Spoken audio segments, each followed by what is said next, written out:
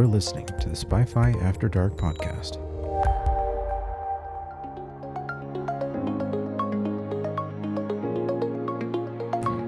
And we are back with Spy-Fi After Dark.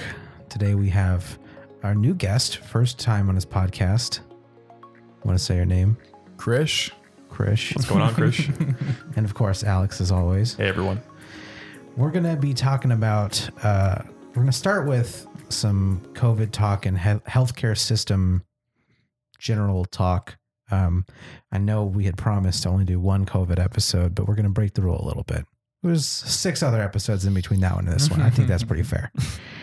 And then towards the end, if we have some time, we may pivot to something a little more lighthearted. We'll see what happens. Mm-hmm. And of course, before we get started, this episode is sponsored by the Iowa Maucus Project. And of course, you can find me on Twitter at Millen Tweets and Instagram at Millen Grams. Chris, you have a handle you want to show, or No, or anything you want people to know about at all, or do you just want to be completely anonymous? I'm silent on social media for the most part. All right, I'm in the dark because I don't like getting caught up in the now. I see. Okay. That's fine. Alex? No, same. Okay. Same. Well, let's get into it then. We're more or less useless in that capacity. We're great conversation starters. So we were talking before we started about the healthcare system. Right. So I guess maybe we could just start with like single payer healthcare as a discussion. Okay. Because it's obviously come up a lot in recent times. Well, you're going to know a little bit more about single payer than me. But there are a few arguments there I just wanted to consider. And I want to make sure that if single payer is considering the fact that we have a far more complex healthcare system than multiple other countries, then I understand it. Well, I think any realistic single payer plan would account for the fact that it would take time to fully implement the whole thing. Like it wouldn't just happen overnight. 100%. So obviously there are logistic concerns, right? And you were mentioning before we started, what were the different factors in the current pricing model? You want to lay those out again? The different factors in the pricing model of keeping a patient in the hospital or charging for a specific medication. Just essentially all the moving parts, because that may not be understood by the general person. There's so many moving parts, man. I mean, it's just the fact that a procedure or a medication can cost the variability in that cost across the nation within the same state in different hospital systems. You got to talk directly to it. Okay. Got it. That's the most important part. Okay. So the variability is just so high. It's unbelievable. You could pay a certain amount for a certain medication in a hospital system run by Dignity Health, and it could cost you way more or way less based on the relationships they have with PBMs, the relationships they have with whoever else. It's just a complicated system with no true visibility to the back end on how a hospital system is functioning. Mm-hmm. I don't believe that there's that much visibility. We have a very complex system. A single pair, like Canada has a generalized healthcare system, right? Mm-hmm. And they do a relatively, it's also relatively standard. You have the same price. Direction has to be the same direction. So even if you move your head, you got to do this. You got to pivot around. It's all relative. You are expecting to pay the same for the same procedure anywhere you go across the country. You don't expect to pay for pregnancies. You don't expect to pay for, delivery and all that stuff. Mm-hmm. There is an expectation in the US. And I think that the biggest complication comes from the fact that there is no standardization in that model. So I don't know if I had a child, I don't know if I'm going to pay $10,000 out the door or $25,000 out the door for the same procedure. Well, first of all, that would be a medical miracle. Right. Wait, what? If you had a child. Thank you. Yeah. I appreciate it. If my significant other had a child in the future. No, you're absolutely right. There's basically no transparency, and you do not know what it's going to cost going in the door. Yeah. There was a proposed rule change under the Trump administration to require healthcare providers to disclose their negotiated insurance prices publicly for anyone, which I support, but I think it doesn't really solve the core of the problem. Right. It's just a slightly better improvement on what already exists, theoretically. Yeah, well, there's a lot of problems. One of the things that when I was doing my master's in biomedical diagnostics, I did my sorry. I'm excited about this. You got to get used to it. It's literally like you gotta like Dude, my nose is so freaking itchy. Sorry. To the audience, he's allergic to cats. Yes, and I have a cat. Where was I? Well, he was talking about how I was saying the rule change doesn't solve the problem. yeah, you said there are a myriad of problems. More to it than that. More to the lack of Well, I disclosure. lost my place. Okay. Simple as that. All right. Oh, no, I found it. I was doing a comparative analysis of the FDA versus other countries and how they get their evidentiary requirements for releasing drugs to the public. And my biggest issue with the FDA is all they care about, and I could be wrong. This could be a generalization, right? This could be not applicable to every drug on the market. All they care about is comparatively, is a drug that's released on the market better than a placebo? And is it super dangerous? If it's super dangerous, then you have to have a REMS program in place, which is just a risk assessment and mitigation process that makes sure that whoever is, it's just the doctor has to basically sign off saying, I know I'm giving a dangerous drug. And the REMS program is there to make sure that you have that. So if a drug is proven to be a mutagen, like a teratogen, something that causes birth defects, then you have to make sure that you're not hitting the right demographic, right? If you're hitting a demographic of like women in their 30s or late 20s and they're having kids, that's a dangerous demographic to introduce that drug into. So REMS kind of keeps doctors in check in that sense. So it's more about liability mitigation versus betterment for people. Right. But like it could be as minimally clinically efficacious as possible. But it's a risk reward thing. Exactly. It's like, this has a net benefit, and the net benefit can be very, very minute. And it's fine. Is that what you're saying? That's the problem. And the real problem here is, okay, so like there's these companies, these pharmaceutical manufacturers who get into this market in the US, a specific silo of pharmaceutical manufacturing called Me Too product entanglement. And what it is essentially I entered a brand new, let's say I'm Roche, and I entered a market that hasn't been tapped into yet in terms of medicine. And I've spent hundreds of millions of dollars in research, and I come out with this fantastic drug. It has very little side effects. It's targeted toward this specific market. Now I'm another manufacturer. I'm not going to name names because I'm too scared to name names. But let's say there's another manufacturer and they see, oh, Roche entered this space. Now the only one's there. Well, let's spend a few $1 million on building something that's better than a placebo for that market. And then we spend all the rest of the money on hiring sales. Yeah, marketing. To go talk to the doctors, because doctors are heavily underinformed. I mean, most doctors nowadays don't even know genetics, right? Most doctors that are practicing have been practicing for so many years that the part of their curriculum didn't include genetics. Can I ask a really weird question? Because I'm uninformed of this.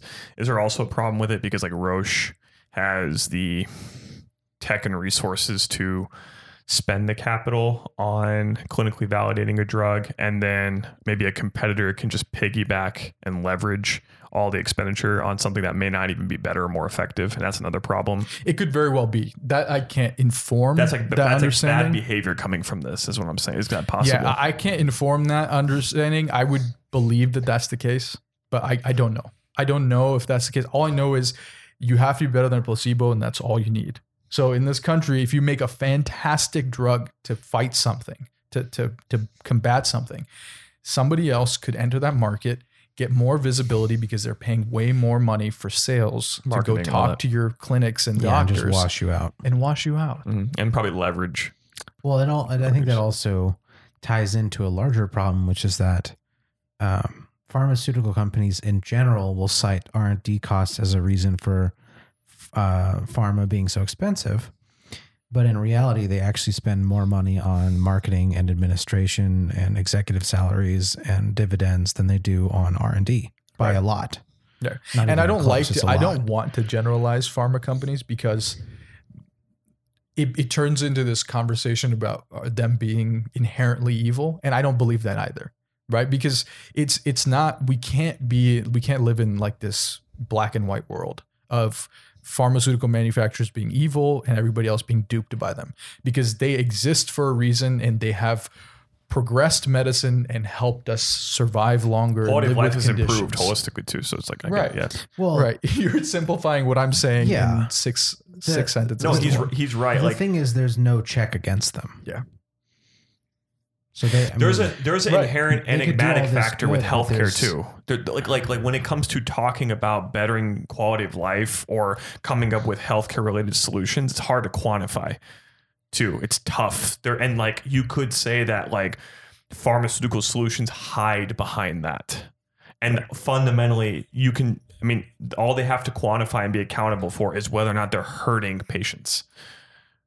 But there is how do I explain this? You can't, do you know what I'm kind of saying? I'm trying to say that like essentially it's easy for pharmaceutical companies to take advantage of something that's very complicated like healthcare.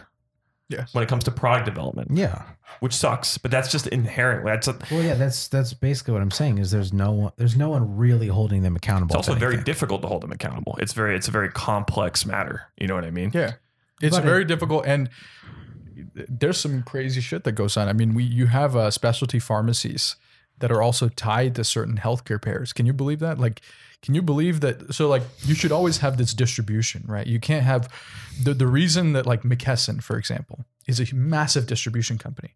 They can't enter the pharmaceutical space as an organization. There's like checks in place for that, because then you control everything, right? There's no reason for Well, them I'm to. glad that exists. I didn't have the faith that it actually exists. I think it exists. Now that I'm saying it, I'm scared that it doesn't, and I look like an idiot. But I'm pretty sure it exists. I hope it exists. If it doesn't exist, then it answers why you have a company like, for example, UHC. I'm not saying they're evil. Because the thing is, I've had they're Are they a massive. competitor of McKesson?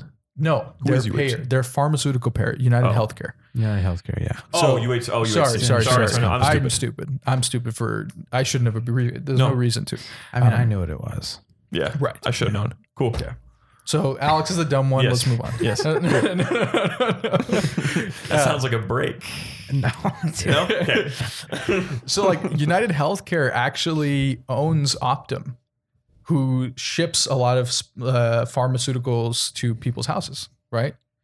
So Optum is a specialty pharmacy, and the payer that is paying to this specialty, or that is compensating, or that's paying a part of the fee insurance for the has a drug. distribution company. The insurance itself has that company. So Yeah. whatever their fees they're saying they're paying for part of this drug, Yeah. they're paying less. They're paying Yes. to themselves. Yes. Yeah. So like that exists. So I understand the That's the how, equivalent of Amazon. yeah, I understand Yes. how unsettled Like the- people are. Yeah. It's the same thing. Yeah. Yeah. I understand how unsettled they are.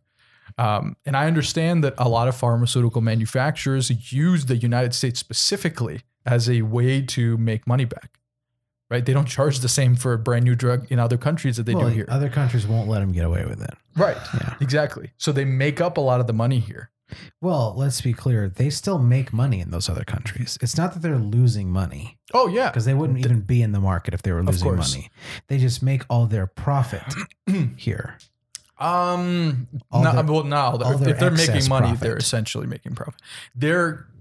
You can say in short, they're maximizing here. They're maximizing. Yeah. For Yes. sure. Yes. They're maximizing their income. This is where For the all first the 7 years. shareholder profit comes from.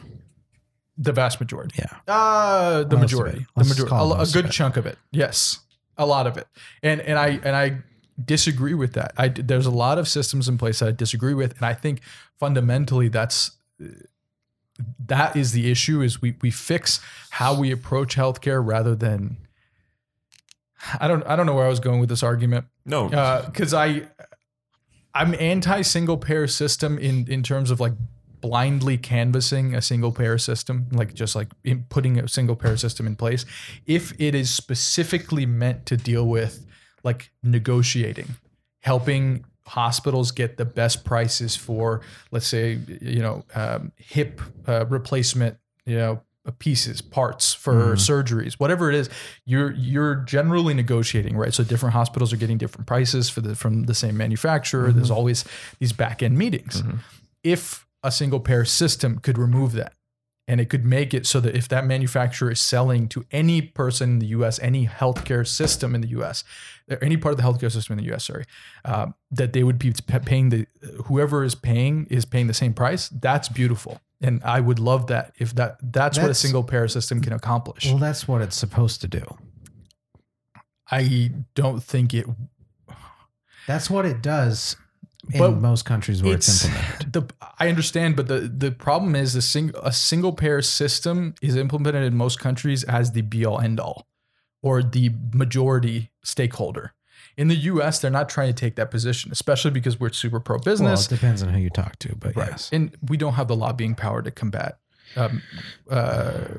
currently payers. Currently, we don't have the resources to combat payers, and there's no reason to get rid of the privatized system. If it's effective, all it needs is a few more checks and balances.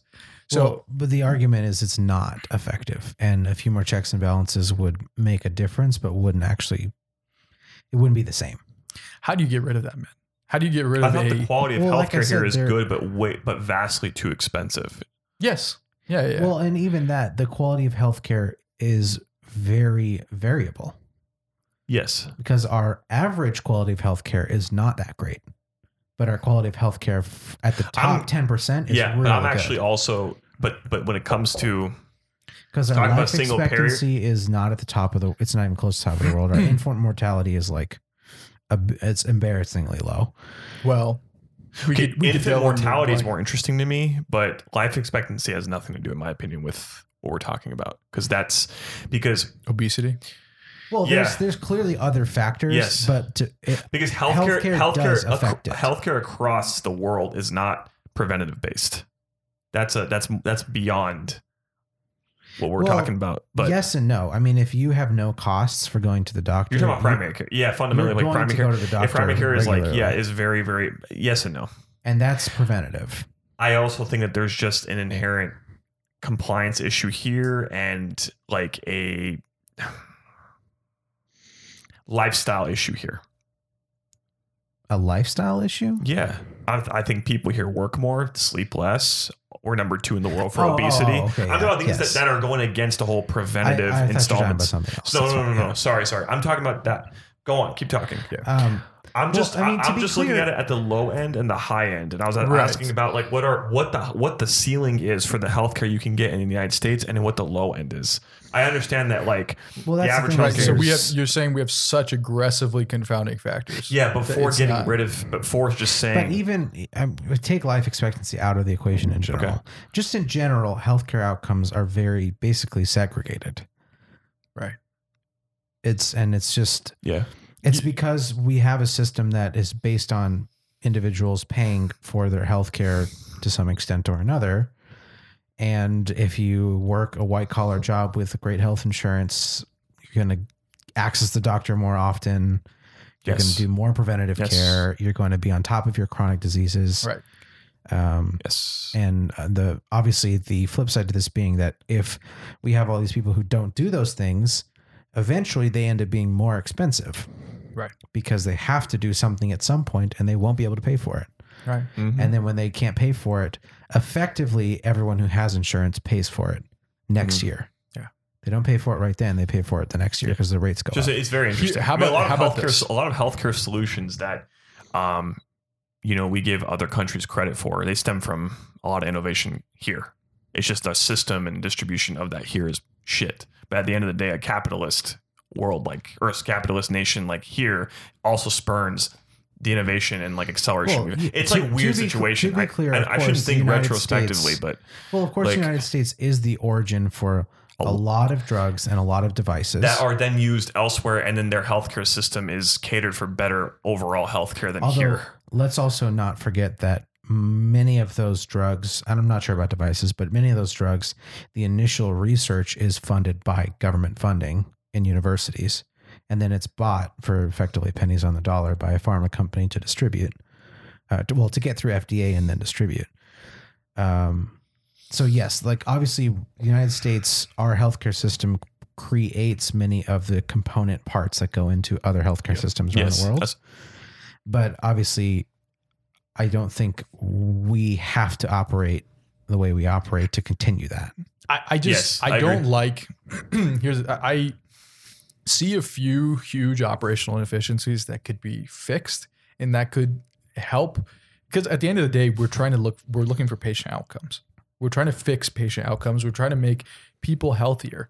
If that, like, it's kind of like you know how sustainability was like shit talked in the early 2000s. Everybody's like, the hell are you talking about with sustainability? You're wasting our money. Right? This is what corporations would say. You're wasting our money. You're throwing away our money. You're forcing us to lose money. That was the argument. And then 5 or 6 or 7 years down the road, when the technology progressed enough, they started recognizing that they're actually saving tons of money over the course of the life of whatever technology they're using. So incentives drive change. The incentives drive change.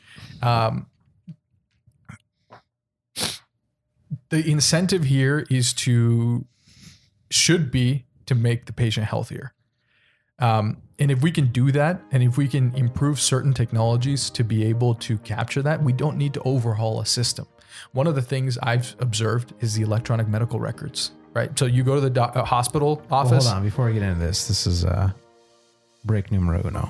Okay. Okay. We'll be back in a minute.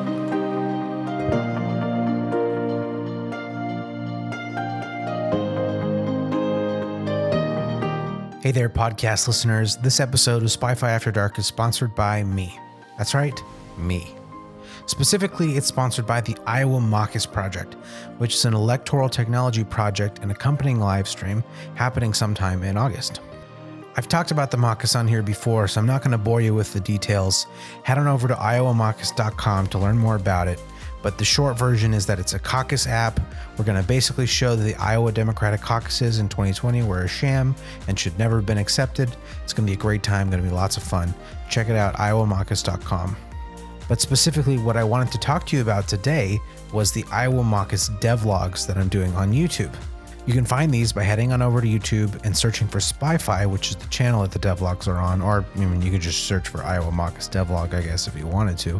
And basically, it's a behind-the-scenes process of how I'm building the Iowa Maucus. The first devlog was on the marketing strategy for the Maucus, and the second devlog, which I'm currently working on, is on how I'm building the software. It's kind of like a layman's version of how I make software. Anyways, we'll have other topics on there too. I'm hoping to produce episodes every other week or so, and they give you an insight into what the process of building something like this is like. So, head on over to YouTube, search for Spy-Fi, search for Iowa Maucus devlog, check them out, hit that subscribe button, you know how it is. That's it for me. Let's get back to the video.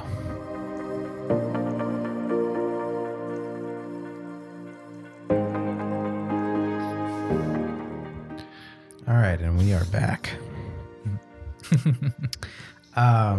So where were we exactly? Just picking up on... So there's a few more things I was talking about. One was EMR. I started with EMR. Yes, EMR. That's right. Particular, EMR, by the way, stands for Electronic Medical Records. Sorry, I keep doing that. It's fine. It's not me being a prissy asshole, I promise. Okay. No, that's you being in the world. In the weeds, yeah. Mhm. I've been exposed to it, which is helpful for me to be able to have this conversation. I don't think that I'm more informed than most people. It's just the world I'm in. Thank you. So there's a few things. I'll start with EMR. I think electronic medical record systems are designed for the wrong purpose. They're not designed to help patient outcomes. Right? So like, what would you imagine a true like patient history, social history, medical history, surgical history, familial history? What would you imagine a system like that would be designed to do. It would be designed to take a patient's input, their familial input. It would be designed, it would track all possible, like it would use all possible predictive analytics. Optimize clinical decision making. Yeah, right. Yeah. So that your medical, so like you're never going to catch 100%. Well, let's first of all, let's be clear that the first problem is there are too many EMR systems. Right. No one is But on the the same big system. problem- And there's no, even if you have different systems, there should be a standardized input and data format 100%. Oh, that everyone yes, can use. 100%. And Yes. then when you sign up for an EMS, it should look up your information in all the competing all the competing EMRs and coagulate them together. There should be Yes. a platform too. Like if a hospital wanted to switch, that should be easy too. Exactly. 100%. It should be open It's like source car so that if you insurance. switch, I mean, it you should can be move. very. But, and that's why it isn't, is because the companies who make it don't want their customers to switch. They want it to be as difficult as possible, so they don't make it easy. But the other thing is, EMRs are not built for doctors. That's why it's hard to get doctors to write notes. Who are they built for? They're built for administrators. Okay, that's what I figured. They're billing systems. They're not patient care systems. You're tracking all this patient information, but it's essentially a billing system. It's saying the patient was here for this issue. We gave them this drug and we spent this much time with them. The ICD-10 codes, pick out your ICD-10 code, pick out your CPT-4 code, pick out all your different codes for how, and then use that to bill the patient. Make sure your claims come in correctly. You make sure the EMR captures all the information that's necessary so that when you fill out your claims form, They get accepted. they get accepted. Yeah.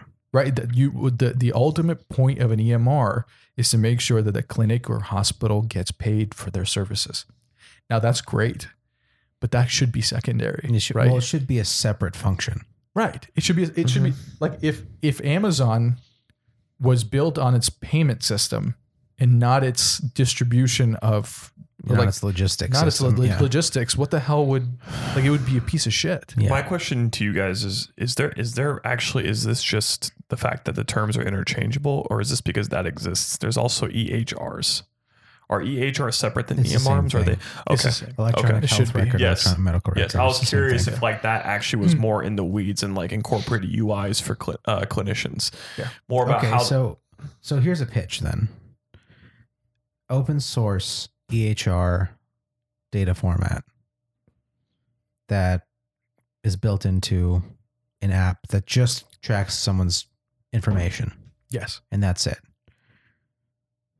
With a bunch of data analytics attached to it, because that's the Well, most and important That's part. what the market does. The market then, so you just put out an open source format for the data, and then the market can go and innovate on top of that, Okay. and can make their own EHR that adds, predictive AI and whatever else they want to. Well, whatever payers- other buzzwords they want to throw. into it. Payers and the government give you an idea of what you should be looking for anyway. You don't like clinics are so overwhelmed by the low quality of their EMR systems that they don't do half the things that they could do for a lot of money. Okay, Like- so that's interesting. My mom is a nurse practitioner, psychiatric nurse practitioner. So she works with an EMR system all the time. And she is smart enough to look at all the different billing codes and understand like how she can bill to maximize revenue. She doesn't work for herself. She works for a clinic. Right. But she does her best to maximize the revenue of her visits for her clinic because like it just occurs to her to do that. Right. Versus she has colleagues that don't do that and they end up billing less than they probably could. Mhm. And most of their funds in their case come from the state health agency and Medicaid. And so I've realized that was like a related Right. topic of these systems. You have to kind of know how to set up your data and your notes. The way she describes it, she has to write her notes in a certain way in order to qualify for certain codes that pay better. Right. So it's nuanced a little bit. It's nuanced because it completely depends on how, if your claims are going to get rejected or not. Too, Yes. like your doctor's notes, the information you put on there. And I agree, but I think that clinics are being forced to look at the short-term billing versus the long-term payment for things that they could address, like for specific demographics that they're not addressing. So like if you have if you're a certain type of clinic and you have a certain patient demographic that your clinic attends to more. Your payers that you're attached to and your, because like, you know how certain clinics won't support certain payers, right? So like if you have Aetna, you might not be able to go to a certain clinic. Yeah. So they have that relationship with a payer and they have a relationship with the government. And both of those entities give them incentive structures. So like they're like, hey, you hit this mark, we'll give you this much money. You hit this mark, we give you this much money. But they don't have a system. They don't have any kind of technology to be able to enable them to succeed in that. So the only person that's collecting the data analytics is the healthcare, the payer or the government who's looking at the macro view and taking all this data and actually computing that. But they don't have the capability. If clinics and hospitals had data analytics in their fingertips, it would be a lot easier for them to hit those goals and get that money so you can charge the patients a little less and you still won't be screwed over. You still end up making more money as a clinic. And that's the most important thing is we need to figure out what is hurting patient outcomes, fix those, because that'll end up saving patients' lives and payers' money. And there's nothing wrong with doing both. It's extremely important to make sure businesses are making money. Like if you're a for-profit organization, your goal is to make money. So if anybody proposes something that fucks you over, nobody's going to listen. You're going to try to fight it. But if you are saving money and your patient outcomes are better, that is a win-win for both sides. That's what we need to concentrate on in the healthcare system. So I think in a way that's one of the best arguments for single payer because it's an overhaul. You reduce all the administrative overhead of running a clinic. Instead of having to negotiate deals with 36 different payers or more, and instead of having to maintain all these different billing codes and billing systems for all these payers, you have one system and one system alone that covers, 90% of people or whatever. 100%. And then that reduces your costs as a clinic considerably. You don't have to have so much billing staff and administrative staff. Yeah, administrative overhead can go down from it. Yeah. So that's for me personally, that's the main reason I support single payer as a policy because it's going to be so much cheaper and you're still going to have better health outcomes. The fundamental issue for me is what we talked about in the break is I have no faith in a single payer system working out with knowing that the leadership who is going to be running the establishment of that single payer system is not the best people for the job. So then flip it around. Are not. For all those countries that do have a successful single payer system, what makes that a successful system? What makes that a successful system? It works for the average civilian and they're willing to pay a little more in taxes. Generally, European countries charge more in taxes. So between that and proposed system in America, like what's the difference? Like, why is it not a good idea in America, but a great idea in these other countries? Is it just the quality of leadership? Because the quality of leadership is one of the things I'm concerned about because we have a lobbying structure that a lot of countries don't, right? We have too much on a state level and federal level. We have and state level is way worse. And we have states' rights. So like a lot of like the federal implication of doing it, like if you tried to federally implement a single payer system, you'd have to figure out a way for that to also be able to be tweaked state to state because states are going to want that ability. And the federal government in the US especially like always supports the state. It's always about states. So that makes it 100 times more complicated. But the fact that you have people in senior positions making decisions for single payer system that are lobbied for, where that individual's not there for their intellectual capability, but because they've been there for 20 years and they're in that role, now they're making a decision. They have to reach out to so-called SMEs, subject matter experts in the field to be able to start making those decisions. And those policy experts are either individuals that are coming from organizations that are already lobbying those politicians or those decision makers, or they are individuals who probably are also directly lobbied against. But how do they make these decisions in other countries? I don't know, man. All I know is what's happening in the US. My point being, it would be worthwhile, and I don't know the answer either. Mm-hmm. It would be worthwhile to discover what it is that makes these systems successful in other countries, because they're clearly successful. It's clearly something worth pursuing. But Right. Krish has also just identified like a smaller but very immediate problem that we could tackle, which is administrative overhead due to an issue with billing, due to So unnecessary it could change a lot of complexity. And you were saying that could lead us to consolidating and single payer, but that's something we could focus on now. So are you pitching us a new startup idea? Is that? The open Dude, source, there's so many ideas. but the open source idea is good Yeah. for data analytics to come It's into. a great idea. I always thought it would be really cool beyond the open, like you build this on top of the open source data record setup, but you have an EHR that exists locally on your phone, doesn't exist on a server. I mean, that was my project. Yeah, it's basically adapted version of 3-layer of what we security. talked It about. doesn't have to be And you do either a biometric lock or something, but basically you have it scans with RFID. They have an RFID scanner, boom, and then transfers your data to them to use for their current session. The design decisions made in the healthcare space are so much more rudimentary than if you're in software. And I think we are approaching healthcare with the mentality of software. And you have to understand that people who participate in the healthcare system are That's disrespectful, dude. they don't know. They don't know. They're not trained. You're right. You're 100% right. And they get intimidated. And I think any system we have to grow into that. We have to grow into that, and it is the future for it. But it is the newer generation that's going to adapt to that, not the vast majority of the population. And the most effective way to treat this problem is to figure out something that all doctors can do, or most of them can do, because they don't even have to do anything. Well, yeah. So They just listen to a system. From my perspective, at a high level, the American medical system seems to be pretty rough for most providers and doctors, and of course for patients. Mm-hmm. And all the benefits are currently going to drug companies, device manufacturers, and health insurance companies for the most part.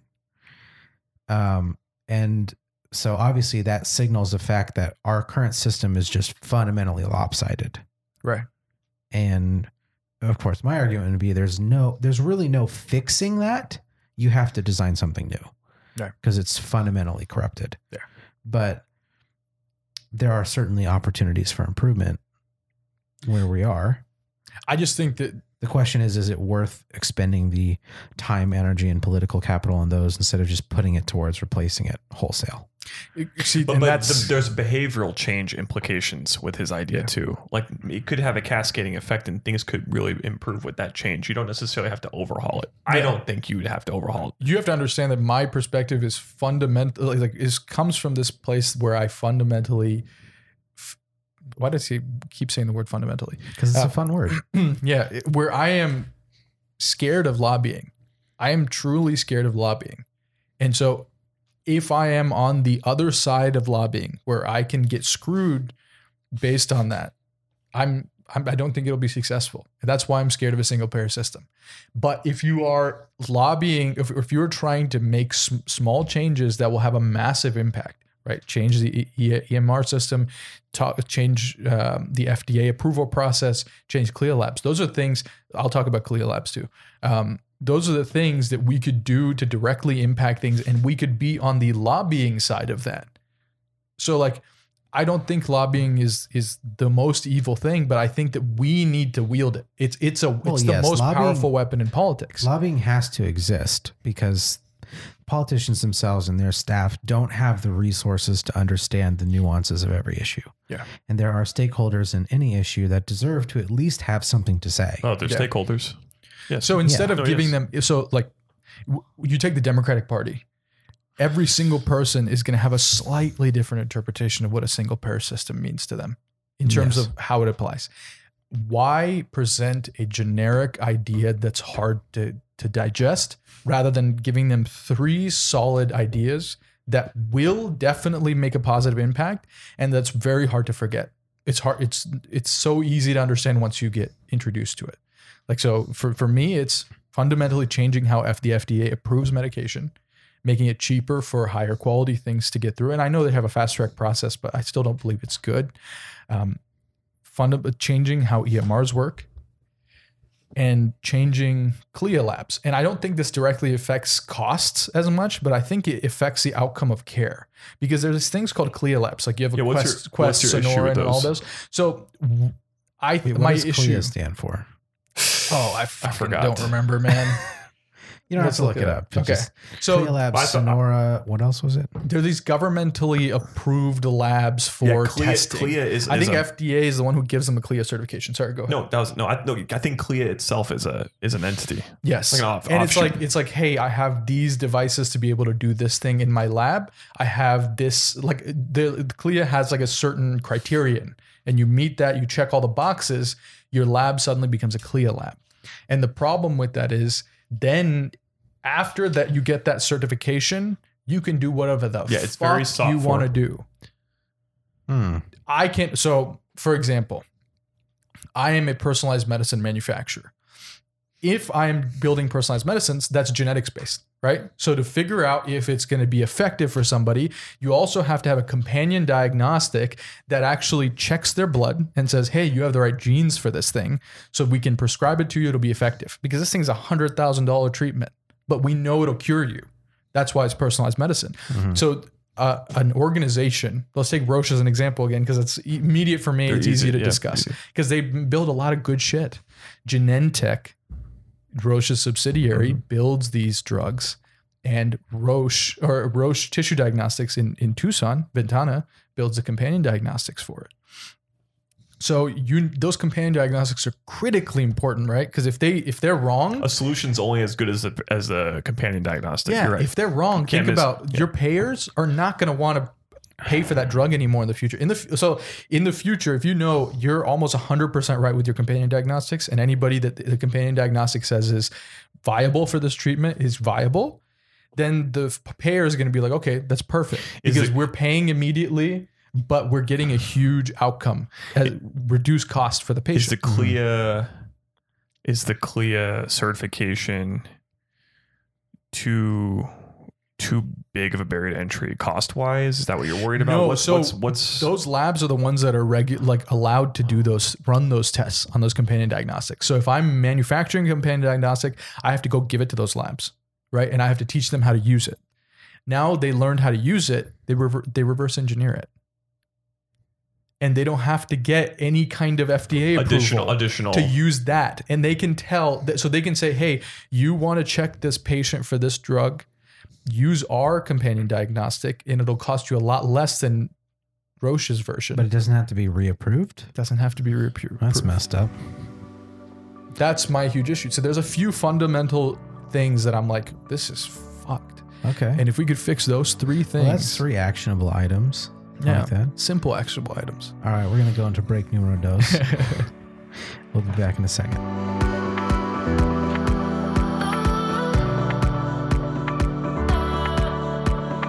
Hey there, podcast listeners. This is Milind Singh, host of Spy-Fi After Dark.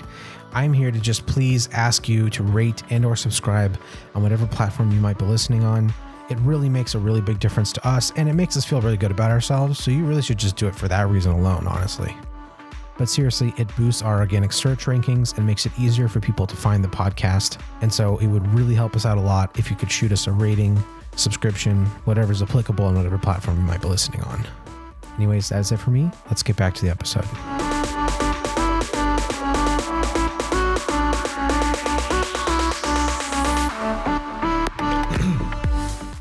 All right, and we're back for part 3, finale. I've already said what I want to say. Sorry.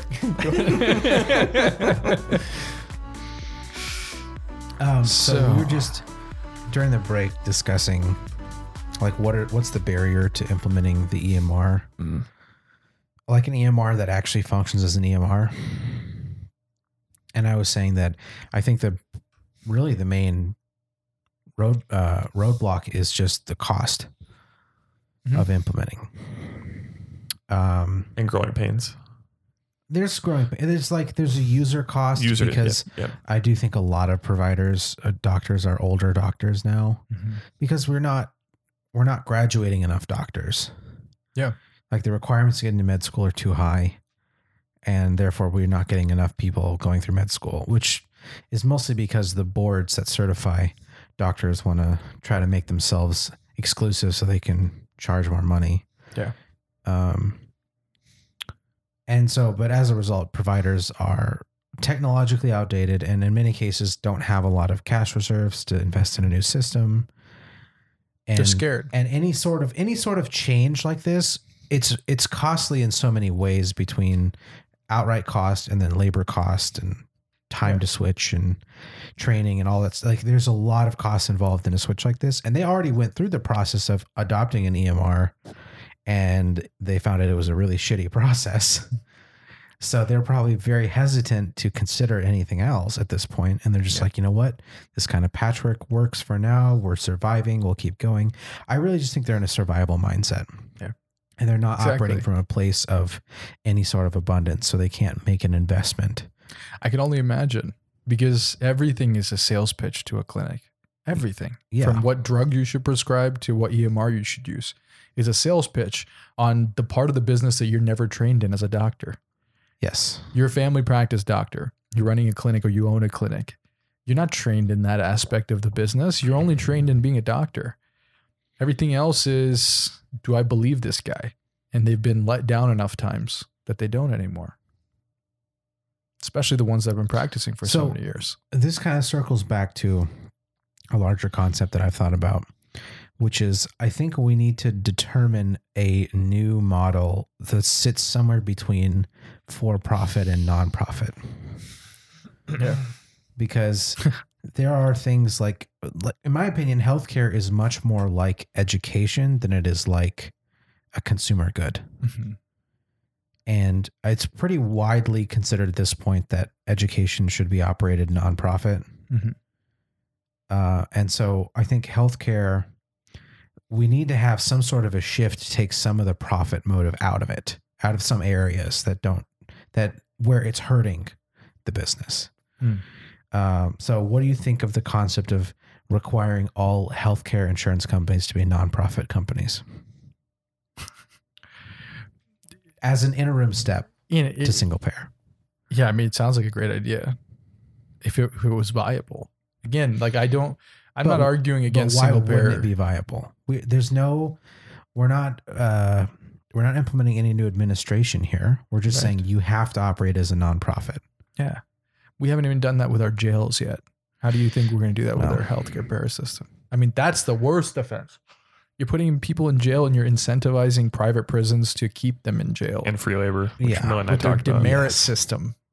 The fuck is that? I mean, 10 times more demerit. I mean, like what is the number? I mean, private prisons should be, well, the thing with private prisons is that's something that has creeped in. Mm-hmm. Like this prison system was always a public system. Yeah. And private prisons have creeped their way on in over the past 20, 30 years. Yeah. I mean, it started with Reagan. Yeah. Right. But it's at the end of the day, we have the majority of our population in private prisons, correct? It's not, I don't think it's in government prisons. Oh, and no, the incarcerated. I think private prisons are still a minority. Are they? But it depends on the level you're talking about. I'm pretty sure it's different it's different state to state. Federal prisons, I'm pretty sure are all government run or primarily government run. Okay. States have different policies. Like I know Arizona does contract with private prisons. Yes.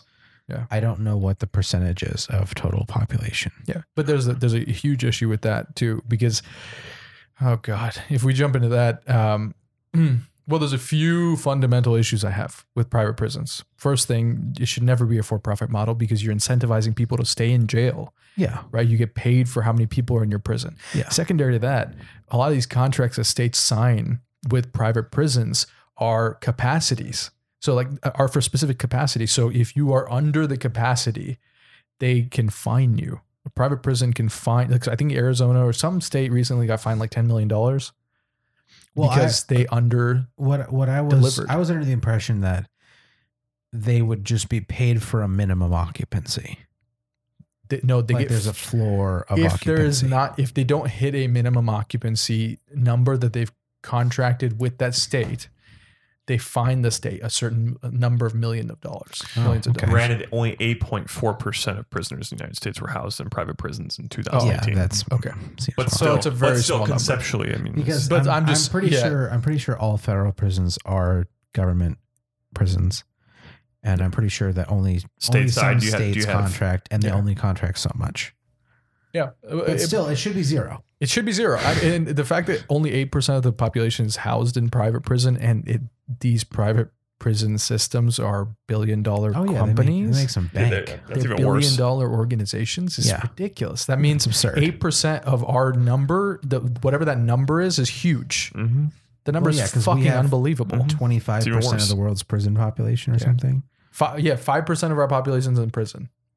That Well, high? Yes. No, okay. It's the stat is the United States is like 4% of the world population or something like that. Yeah. Uh-huh. And we Is- have 25% of the world's prison population.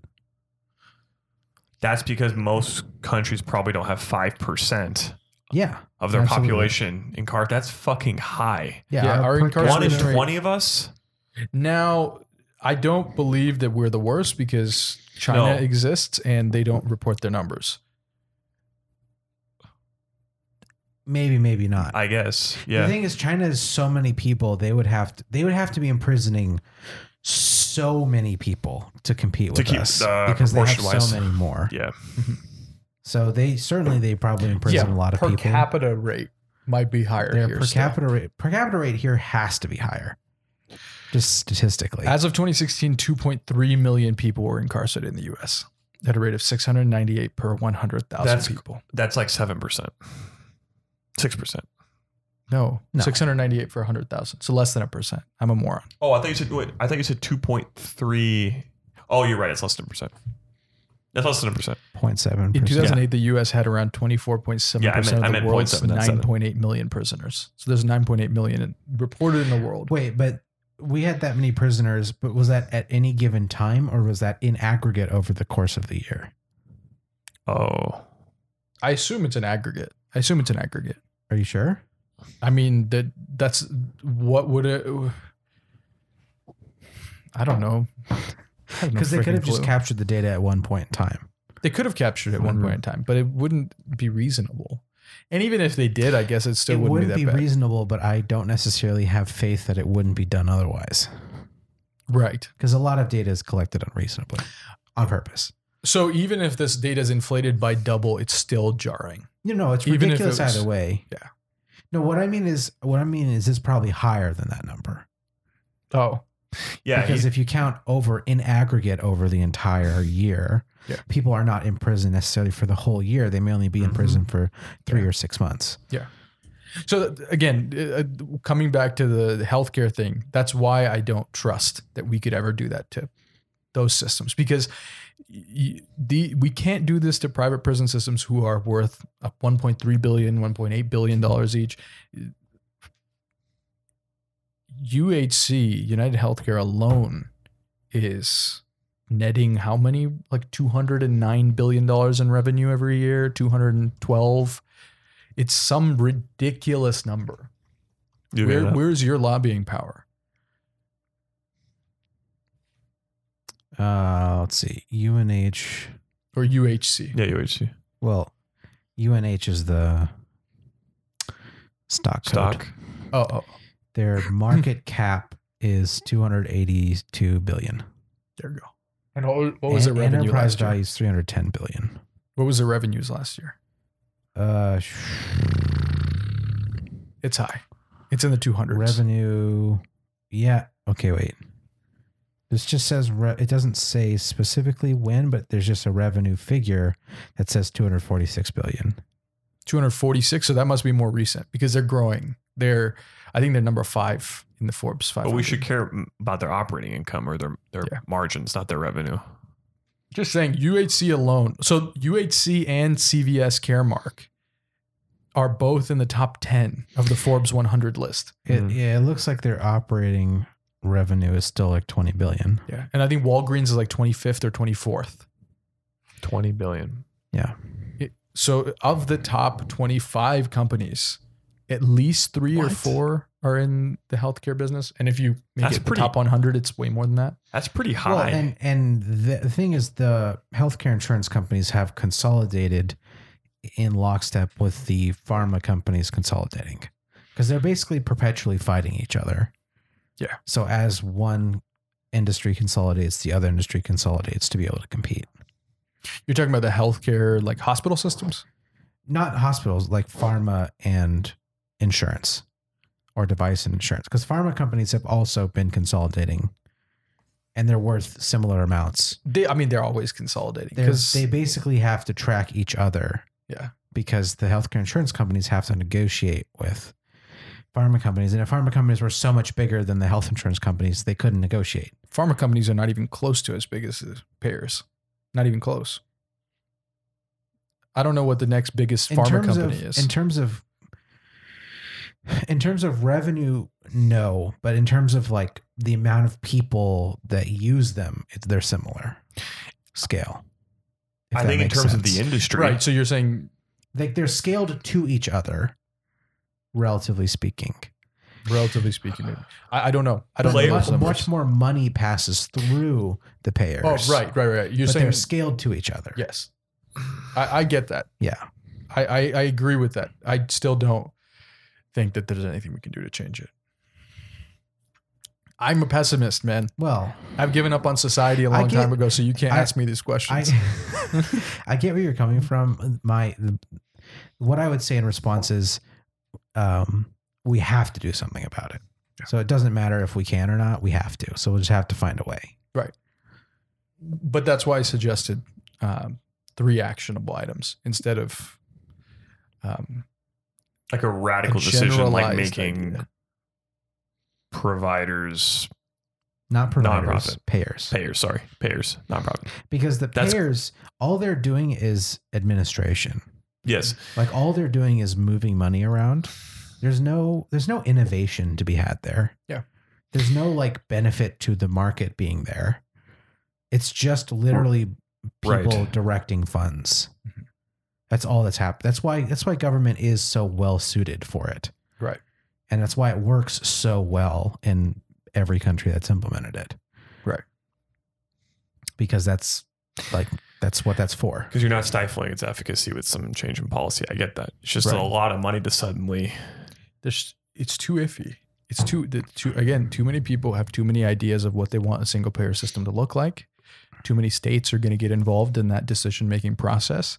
Certain groups are going to be very happy with the outcome. Other groups are not going to be very happy with the outcome. And at the end of the day, I think it's better to have 3 actionable items that are, when the average person hears what's happening, they're going to be on board. They're going to say 100% we support this. Doesn't make any sense. It's not, the only thing I have faith in passing successfully and being reasonably effective in helping people is things that are so cut and dry that there's there can't be a party bias. Oh, they'll find one. I agree, but at least it's hard. Single payer system already exists. It already exists as a party bias. I mean, it literally came up as a party, like a Democrat versus Republican thing. And it's not going to work, man. I don't know. It's going to be deemed Well, radical. The flip side to it is that when you talk to citizens, voters, it's just like how getting voters to get on board with back a little bit in the day, not that long ago, but like 10, 20 years ago now, getting voters to get on board with raising the minimum wage to $10 was really hard, but 15 was much easier because it's more of an effect on their lives. Like they can see and feel, and it feels like it will make a really big difference, right? It's hard to get voters excited about small changes because they have to expend their own political capital and their Do you time. think that those are small changes? to them, I think they are. Yeah, but to them, presenting Well, a big this is- change This is without this is how I'd qualify it. I'd say the EMR issue is something that can be solved with the market. You don't need a government Sure. to fix that. And then the lab issue, and then the FDA approval issue, it's not that they're small issues, but it's hard for an individual who doesn't have any knowledge of how this system works to understand how it's going to affect their life. Right. Versus if you say, what we're going to do is implement single payer healthcare at the government level to where you will pay another 6% payroll tax, but your healthcare is 100% covered. Mm-hmm. They understand what that means. They're like, oh, that means I can see the doctor every year. That means I can get my prescriptions. That means, so on and so forth. But you could also just is it fair to tell them what they think, what they want to hear? That's essentially what we're doing. Well, it's not necessarily what they want to hear. That's what your goal is. Of That's course, what you're trying to implement. But so tell me what you believe is going to have a reasonable outcome. Because I don't think a single payer system is going to work. Because there's going to be too many fingers in the final product. There's going to be too many people influencing the final product for it to actually give the average person what they want. And then once they don't get what they want, what they've been promised, they're going to not believe you anymore. That's what's happening with our political system every day. Realistically, I think that's a likely outcome currently. Like, I don't disagree with you necessarily. However, I think you are underestimating the power of simple and transformative leadership. And it's easy to say that, but the thing is, we just don't have it currently in government. But if we were in a position where we did have it, and you have someone who's elected president and says, this is the goal, I'm not going to let them mess this up. Right. We have a bunch of simple leaders. They're not going to get away with throwing in all this random shit and making this a 10,000 page bill. Right. Because that's just not going to be okay with me. And if they do that, I'm going to just tell all their constituents and say, hey, your representatives are fucking around and screwing you over. And then they bury it. I mean, can they?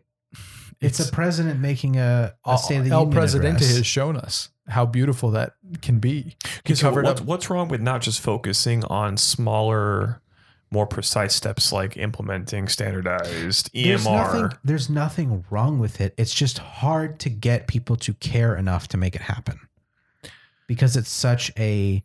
But you can promise that by cutting administrative costs, you're going to remove strain on clinics and be able to offer improved healthcare.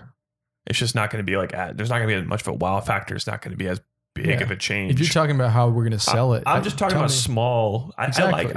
That one's not even politically. I think biased implementing small changes makes sense, but you have to factor in that there are forces that are going to try to politicize it. Mm-hmm. And they're going to likely be successful.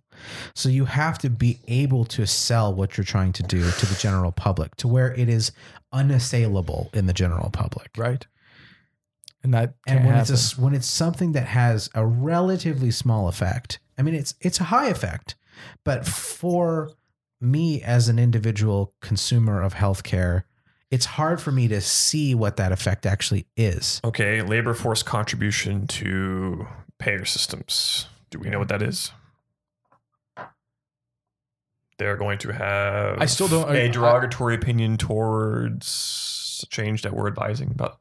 I'm just saying. Do you know what I'm kind of saying? No. No. So like people work for payers too. Yeah. Okay. Stakeholders. So I'm just saying, like, on the one hand, I get what you're saying about implementing change. On the other hand, you try to implement a change as big as that, and there's going to be backlash too. I get it. I just figured that the whole like EMR like standardization is so small, and like I don't see that like negatively impacting the EMR thing again. I don't think you need government policy. You don't. You don't. No, you don't. But you do need a nudging. And you need the general population to understand because you can't, otherwise it's going to be a small thing going out to a few clinics, a few hospitals, and it'll take years for it to spread. So it is something that you do need visibility of. Mm-hmm. You need hospital systems to know that there's a better way. I just don't think you necessarily have to go through government to get that visibility. You don't. No, you don't. It's about implementation. Like there's going to be no expediency. Yeah. There already is no expediency as it is. I don't think we need to consider that as part of a part of the equation of getting something through politics, because the market can fix that.